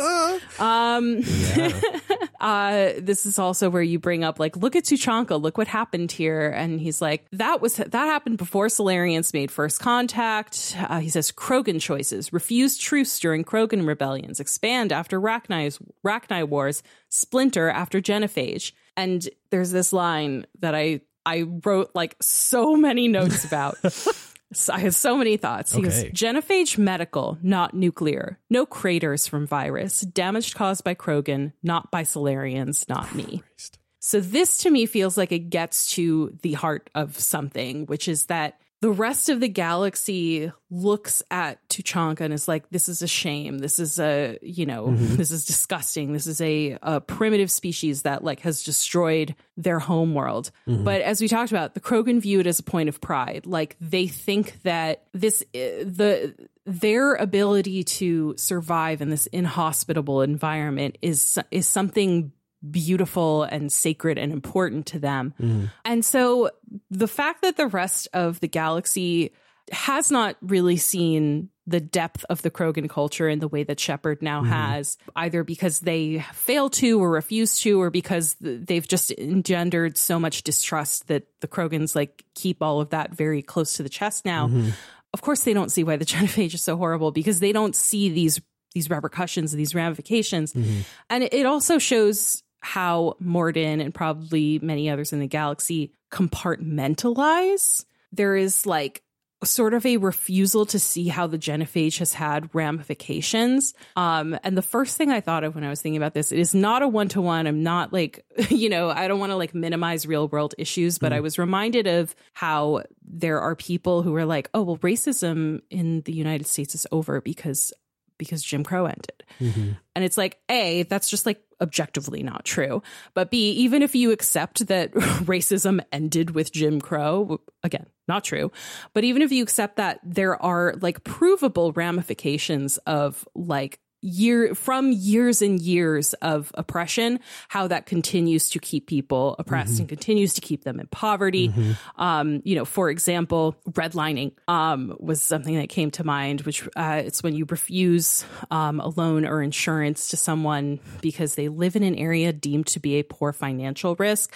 Well, how do we decide what's a poor financial risk? There's so much like bias that goes into that, but even more so, like just the fact that these policies were put in place years and years ago, and they have had ramifications to this day. And so it feels like there is a similar analog happening here, where there is so much, like there are so many things effects that occur because of the genophage, that even if you could say, well, it's like it doesn't kill children, it just stabilizes the population. It's like, but what has it done to Krogan culture? What has it done to, the fact that like there is not a sense of community because all of these groups have splintered off, and because, children are raised only with, like only in the female clans, so that, there are Krogans who don't get to experience parenthood. Right. We see all of this happening here in this little like chapter of the game. And so the idea that like you can just sort of compartmentalize and say, well, it's only doing X, Y, and Z. It's like bullshit.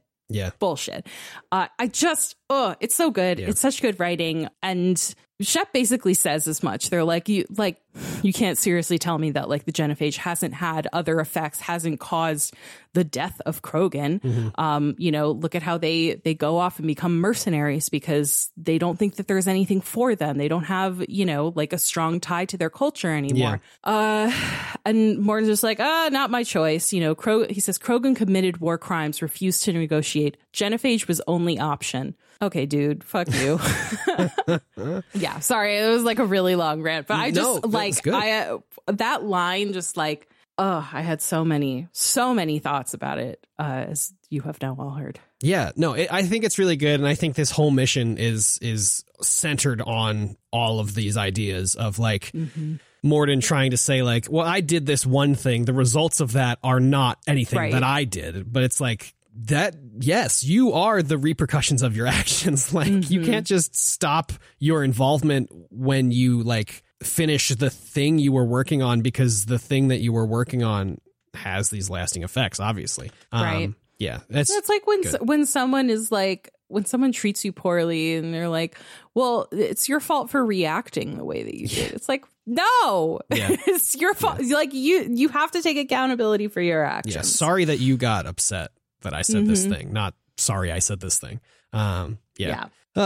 Yeah. So that's just the computer, Kim. We haven't even found the next computer. We haven't even found the next thing. Well, the next thing is in another room. There is a it's like covered by like a body bag or whatever. But it's like clearly the silhouette of a Krogan. And Morden investigates and says like, oh, this is a Werelock female. It doesn't seem like there's any signs of restraint or resistance or whatever. And she has died from these kind of the similar experiments that the human had, which means that she volunteered her life for this research to end the genophage. And then he is like really upset because he says that he knows there is no cure and then says this is a pointless waste of life. To which Shepard is like, this is where you like get upset that people are dying. And Morden does some more kind of jerk offery where he's like, well, yes, I'm so smart and made such a great modified genophage that it's like obvious that there would never be a cure to it. So they should have known that. Oh, that's interesting. What? I think maybe I selected a different dialogue option because I got slightly different dialogue. Okay. Here. I said something like, oh, I didn't expect you to be disturbed by the sight of a dead Krogan. Yeah. And Morden gets mad. He's like, what would make you say something like that? Oh, is it because of my genophage work? He goes, irrelevant, no, causative. Never experimented on live Krogan, never killed with medicine. Her death, not my work, only reaction to it. Again, bullshit.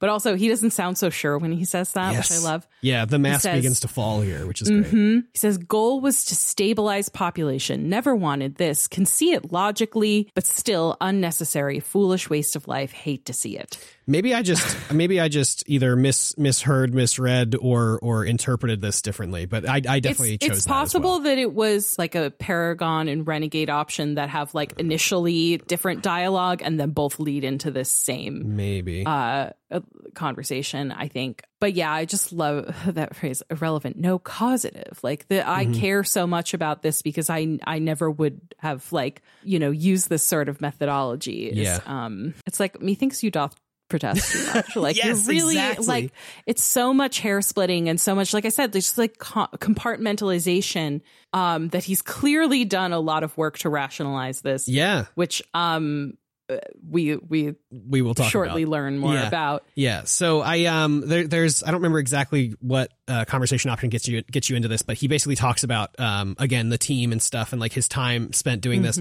And he tells you that he had been doing the yearly recon missions back to Tuchanka to see the efficacy of this modified genophage to see if if it was doing too much or doing too little or whatever. And he said that he volunteered himself to do it instead of having kind of a third party. And he says this whole thing, but he ends it with, I had to see the small picture. So he had to see the effects of the thing. Yeah. Yeah. Need to see in person, need to look, need to see, accept it as necessary, see small picture. Yeah. Remind myself why I run a clinic on Omega. Yeah. Which is like, so clearly he does regret he does regret this on some level. Yeah. And it becomes very clear, like his choice to run a clinic on Omega was like, let me try and do some good to like wash away my sins a little bit. Yeah. And somewhere else in there, he also says the phrase, not guilty, but responsible, which I also think is good, which is like, yeah, it's pretty good, but also like you should feel pretty guilty about this thing. Yeah. Like I don't know. It feels like it's like he knows, there's a part of him that knows that this was wrong, but he's like, I just got to put that away. Like, yeah, it's like he distances himself. I think you need to sit with it. Yeah, I think you need to sit with it. And who knows? Maybe he did, because we learn pretty soon about the way that Solarians process fucking emotions. Yeah. Jesus Christ!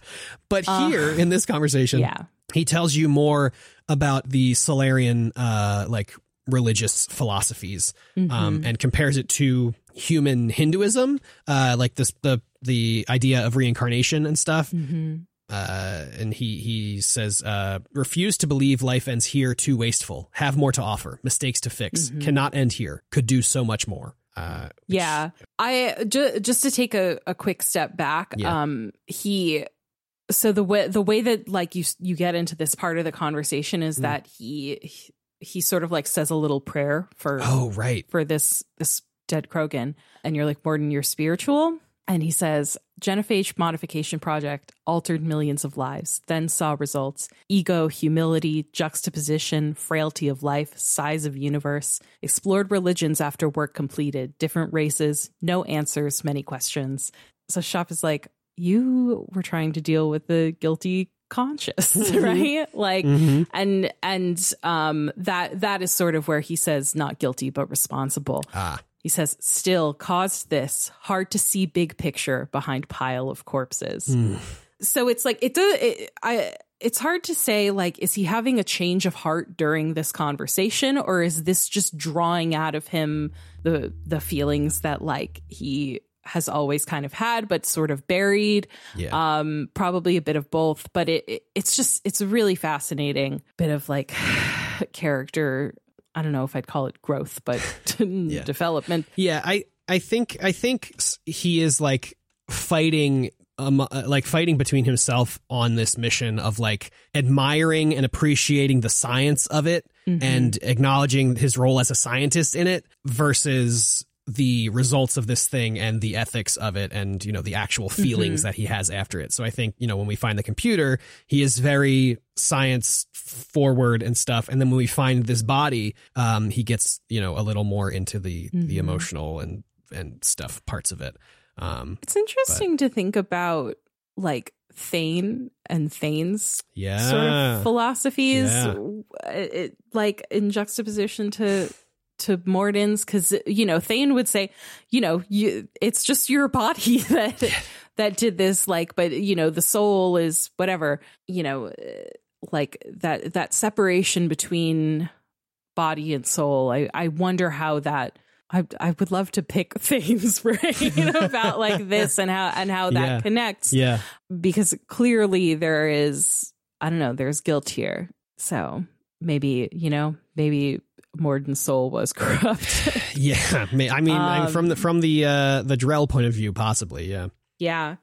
So sort of as this conversation is wrapping up, Shep says, you know, if you needed to do this much soul searching to get over it, maybe the genophage was wrong. He says, had to be done. So many simulations all pointed to war, extinction, genophage or genocide. Save galaxy from Krogan, save Krogan from galaxy. Yeah. And Shep's like, well, you didn't save this woman. Yeah. And he goes, looked at available data, only option, no other possible. He pauses and he goes, doesn't matter. Like, it's like he's clearly like he's gone through this thought process a million times. It sounds like of like it was the only option. I looked at all these simulations and this was it. But yeah, it's heavy stuff. Yeah. So then we make our way farther into the base and we find a crazed, I don't really know what to say, I guess kind of blood ragey or not scout. He's just like in a fog. And he's like on the ground and he was sent as a scout and the scout captain had told us that like, oh, there's a scout that didn't come back. So maybe if you find him, let me know. And so we find him and it becomes very quickly apparent that he has been the object of some sort of Wehrlock experimentation that has rendered him like basically brainwashed. And he says like, I can't leave. I have to stay like for the good of the Krogan or whatever. I actually, there's a part of me that wonders like, is he really brainwashed or is it just like, no, he kind of like, if there's going to be a genophage cure, like, I don't know, you know? Yeah. I mean, I think it's a bit of both, right? Like, yeah, especially for a Krogan, like, I don't think it takes a whole lot to be convinced of this being like a real thing, you know, of this cure being a real thing. Because you're so if you're desperate enough for it and somebody says that they are like close to it, then I think it's pretty easy to be like, okay, yeah, you know.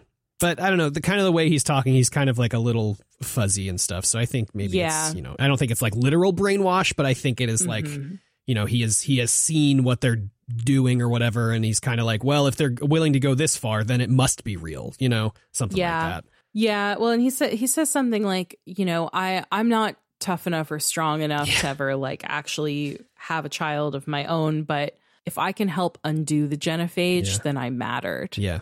Which is just It's heartbreaking. It's really, really sad. What was Jin's response to that? So Jin took the renegade option, which is basically you neg him until he rallies. Courtney did this too. Yeah, you're like, oh yeah, well of course you're such a weakling, you couldn't get up if you wanted to, and yada yada, and basically just like until finally he stands up and he's like, no, I'm like, I'm strong and I'm Clan Urdnot, and Shep's like, damn right you are, now go get back out there. And he goes back to the clan. It's very silly. It is very silly. And part of me thinks they put that silly little bit there so that you can get extremely sad in a second. Yeah. Because you walk into the next room and you find Maelon at a computer terminal, not being held captive. Mm-hmm. And my notes here as we walk in and see Maelon doing his thing. Oh my God, shit, no way. He's trying to, oh my God, oh no.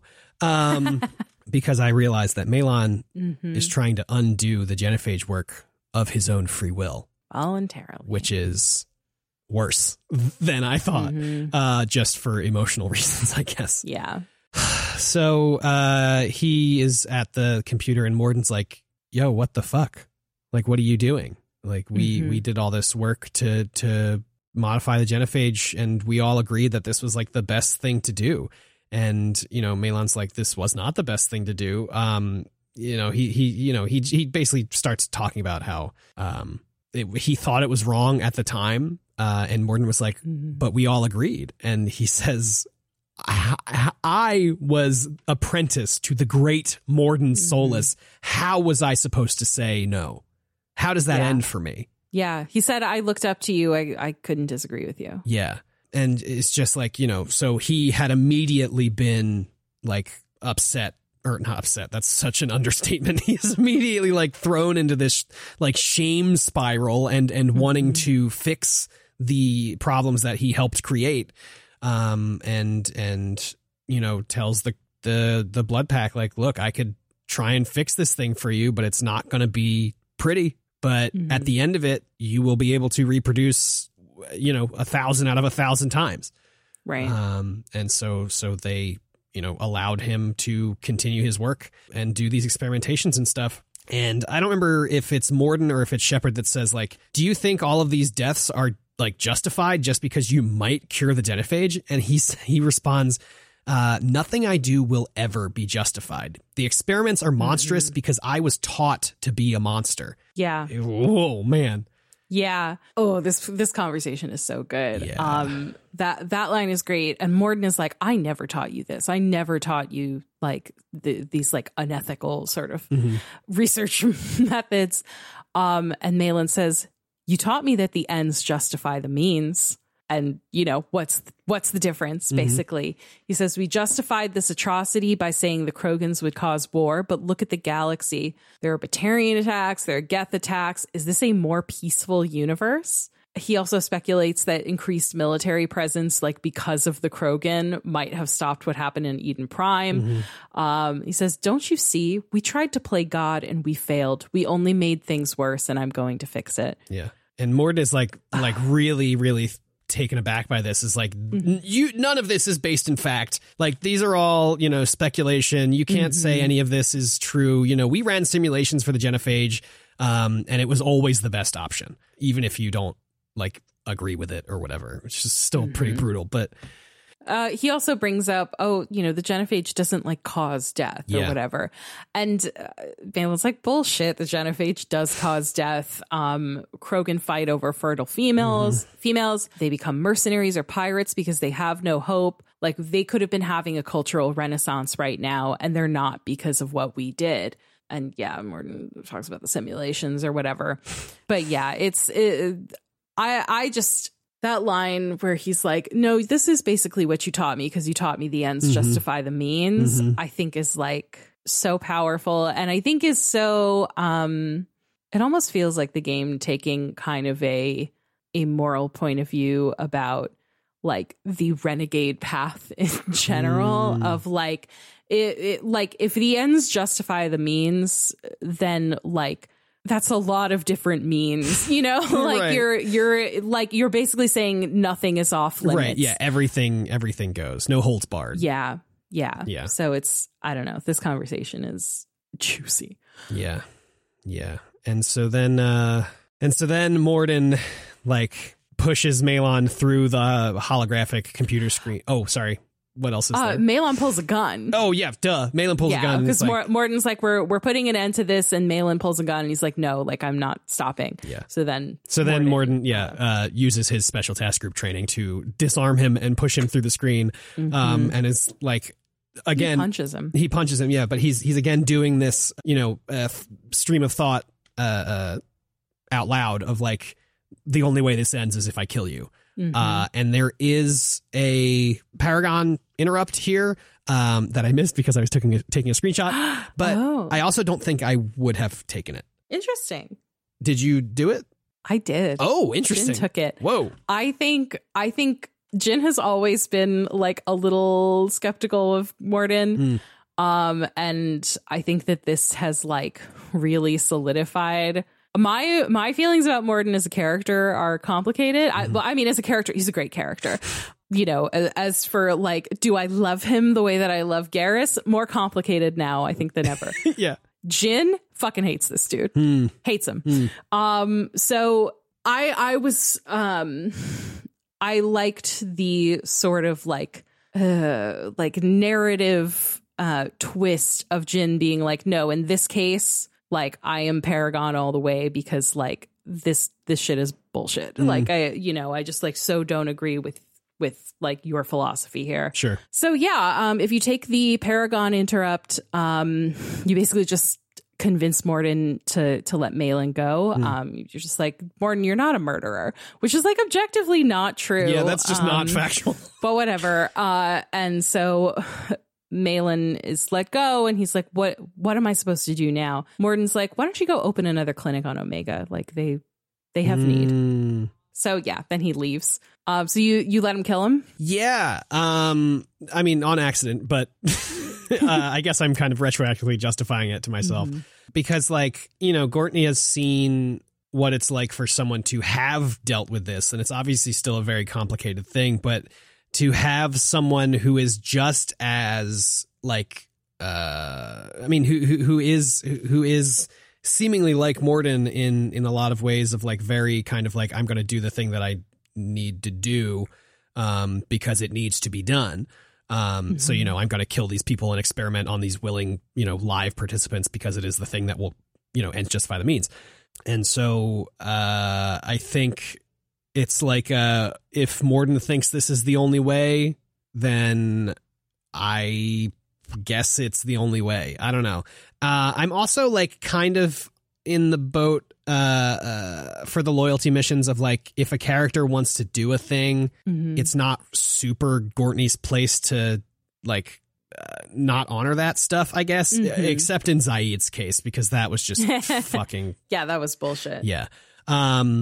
And I don't know, maybe I'm being kind of wishy-washy or whatever, but and like I said, maybe trying to retroactively justify it for my own mistake. No, but I like that as sort of like a philosophy in these loyalty missions where it's like, Shepard's like, listen, I have my mission and what I say goes, but like, this is a favor to you, and so I'm going to follow your lead. Like, I think that's totally justifiable. Yeah. I don't think that's wishy-washy. Yeah, thank you. So Morden shoots Malon, and it's fucking upsetting, dude. So then Morden kind of like still doing the stream of consciousness thing of like, I dealt with my stuff after we did the genophage, but I should have been there for Malon as well. Like, we should have all kind of been there for each other to kind of lead ourselves through this guilt. Wow. Instead of holding up and doing it on our own. So he is taking responsibility for this awful thing that he just did. Wow. Yeah, which is interesting. And he just is basically like, but none of that matters because he's dead, and that's it. So the line that Morden says here for me is should have killed him, wanted to. Experiments indicate how far he's fallen. Expected it from Krogan, not one of mine. Morden. But I am given the option to be like, wow, a bit of racism there. Yeah. So you could literally accuse him of being a racist. Sure. And he says, possible, sloppy thinking, must correct. Okay. All right. Hey. Unlearning. Yeah, I say unlearning these internalized biases, maybe. Sure. Hey, I'll take it. It's a step. You know, it's better than nothing. Yeah. Interesting. Wow. So, yeah. Final thing. The final decision. Final thing in this mission is whether or not to destroy Malin's research. Yeah. It is actually pretty useful research for curing the genophage, but obviously was obtained through very immoral means. Also, if it gets out, like, you know, it could incite some violence. And so, you know, you sort of have to weigh all of that and decide whether you're going to save the data or destroy it. Yeah. What did Gortney do? Gortney said to keep the data.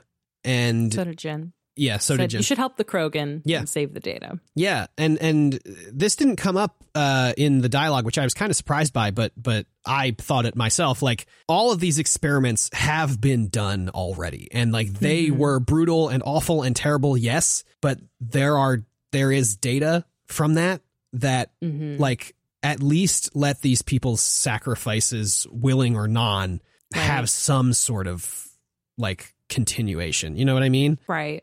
So that's kind of AJ's philosophy there, but I think also Gortney thought that as well.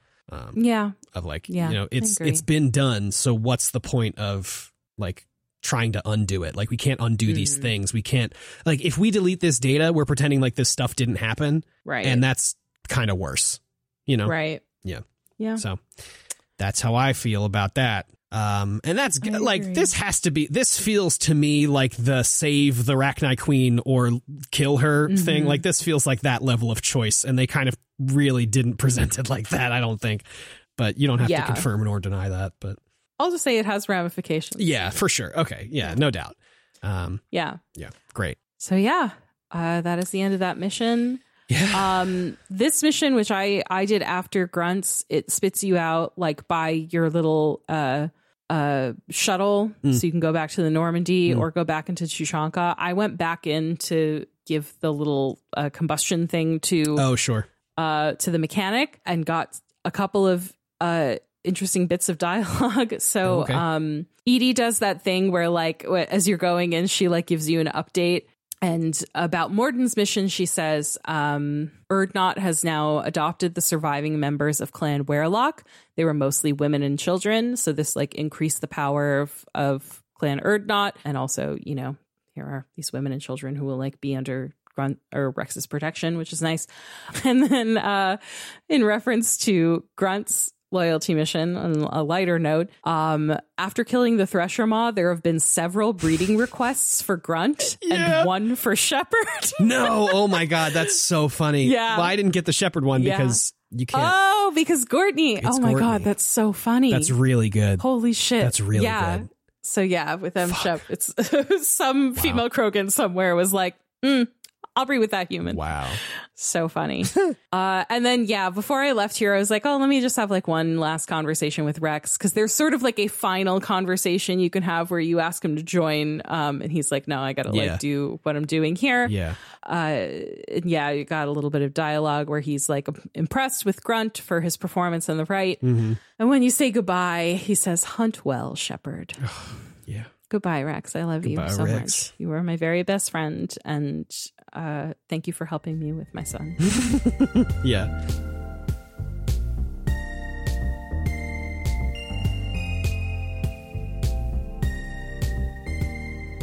So then we head back to the Morden me is what I was about to say. The Mordendy. We head back to Michael Morbius.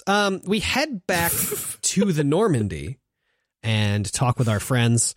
Talking to Morden, honestly, kind of a disappointing conversation. He is. Yeah. He says that he's disgusted by Malin's actions, but surprised by his backbone. He said, might have made a good member of the team, willing to get his hands dirty. Not great, man. Come on. No. Yeah. God. You can be like, oh, so you're like at peace with everything that happened? Yeah. And Morden's basically like, yep, you know, you got to move on at some point. And he says, Solarian emotional processing faster than other species. Has to be, because we're so short-lived. Yeah. He says most of it done on the shuttle back to the Normandy, some done on my way to the lab. Like, God. Yeah. Man, come on. And he says, I was greatly distressed at the time, stages of grief, whatever, dealt with it. Yeah. Which is like I mean, okay. I hated this for the payoff to the loyalty mission just being some conversation where we're like, yep, I'm good, thank you. But I love it in terms of like thinking about his feelings on Tuchanka, like during the mission. Like if he processed that genophage stuff that fast, then obviously, like, I don't care how fast you think you can think, dude. Like, there's obviously still some unresolved stuff there because, surprise, people don't just go through grief one time, one way, and then they're done with it. It's like waves and levels, and like you go through the stages, but you don't have to just go through the stages one time. It's not that clean, my pal. So I think forcing him to go through this stuff a second time, is really, really interesting. I also thought that this was an interesting way of like thinking about sort of the cultural difference between Solarians and the Krogan, where like Solarians are like, yeah, you know, you just sort of get over it because like we don't have time to live in the past or whatever. Krogans are a very long-lived species. They live for about 1,000 years.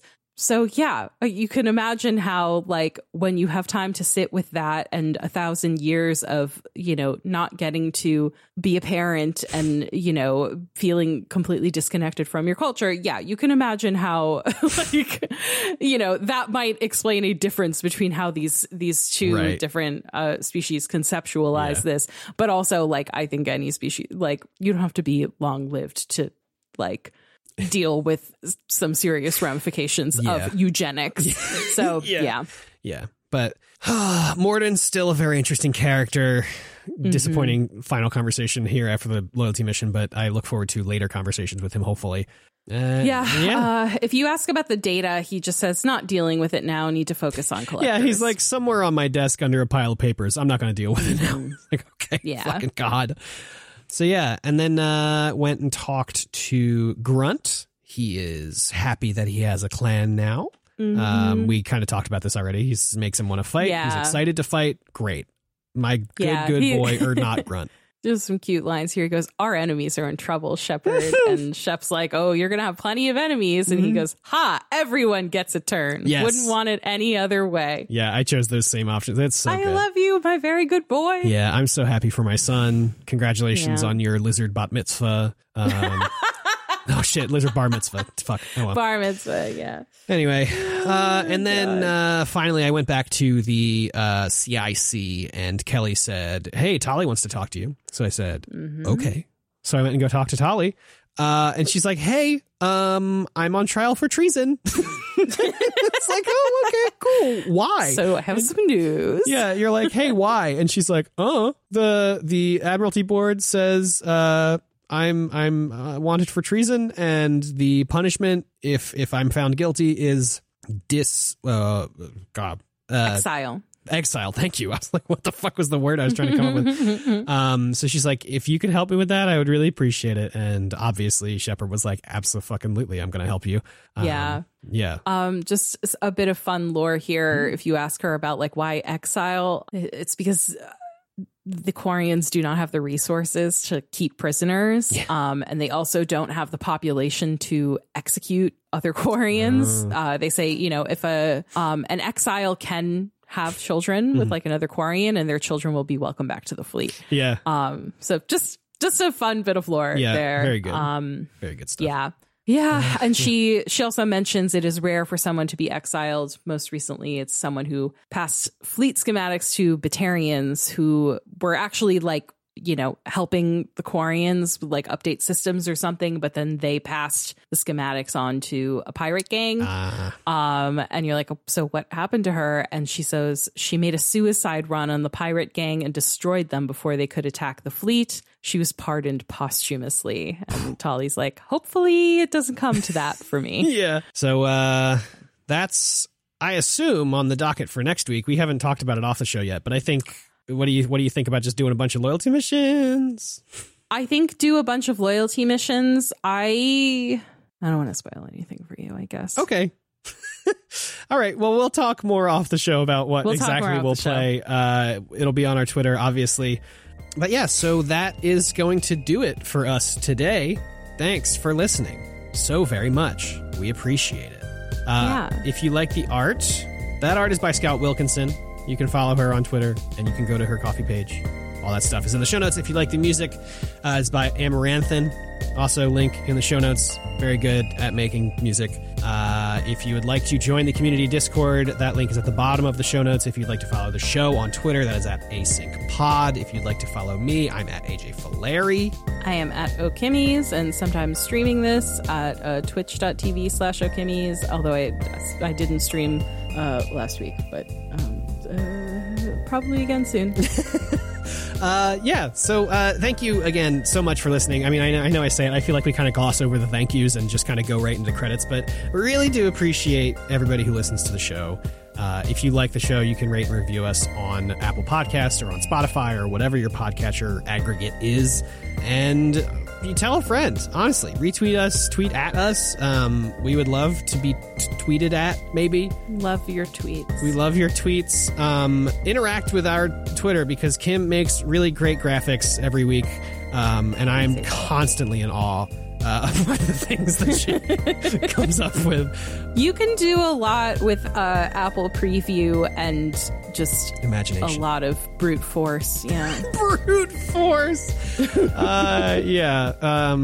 So thank you, everybody, for listening to the show. Thank you, Kim, for doing the show with me. It sounds like we're ending the show forever, but we're not. We'll be back next week. Thank you all for hanging on in the week that we just had off. Kim, before we end today and I go back to my vacation. Yeah. What are your final words for us today? I was just thinking about how nice it was to see our old friend Rex. Takes me back to the old days. Us against the unknown, killing it with big guns. Good times. Good times indeed. See you, everybody. Bye-bye.